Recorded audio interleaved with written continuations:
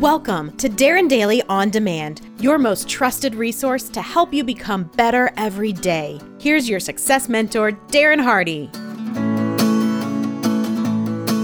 Yeah, so, I guess three things if I were to go back and talk to young Darren and provide some advice, what would it be?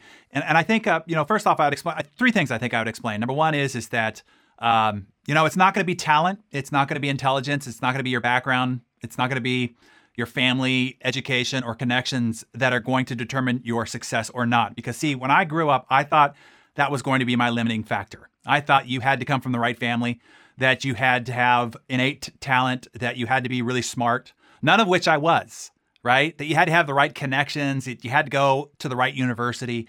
And I thought because I didn't have any of those things that my success was going to be limited. But what I realize now, and what I wish I realized even younger, is that none of that matters. So that if just with hard work, with consistency, with seeking out advisors and mentors and the right materials, you can get any advantage that you want in any industry. And that has been the boon of my career. The second thing on that is to invest in personal development even more aggressively than I did. Luckily, I did meet a mentor when I was 18 years old who advised that I take 10% of every dollar I make from that point forward and reinvest it in my personal development.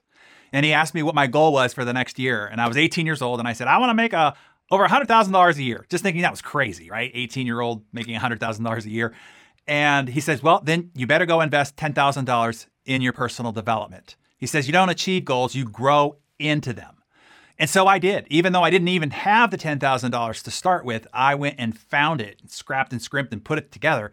And I'm telling you, that catapulted my success. By the first year, I made $150,000 a year. And so then I thought, wow, this works. So then I wanted to make $250,000 the next year. So I took $25,000, which would be 10% of $250,000, and I invested it in my personal development. And I exceeded that goal.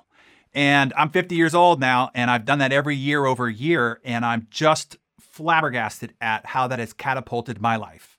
A kid born into a very dysfunctional upbringing and family, one semester of college, no unique intelligence or talent to speak of, but because of my investment in personal development and the skill, growth, and development that caused and created, that's what catapulted me to the place that I am to this day. And then the third thing is a little bit of an odd one, but is really the one answer I give when everybody says, if there's advice that you would give your 20-year-old self, what would it be? And this is the one, and that is to listen to my gut more. Every bad decision that I made, I knew at the time, if I listened to my gut, that it probably wasn't the right thing to do. But I was tantalized with the fear of loss, or with the idea that there was a quick hit, a big opportunity, and I knew that I shouldn't, and I did anyway. So I would listen to my gut more. So those would be a few things that I think I'd go back and tell my younger self to even accelerate the success that I've had to this point.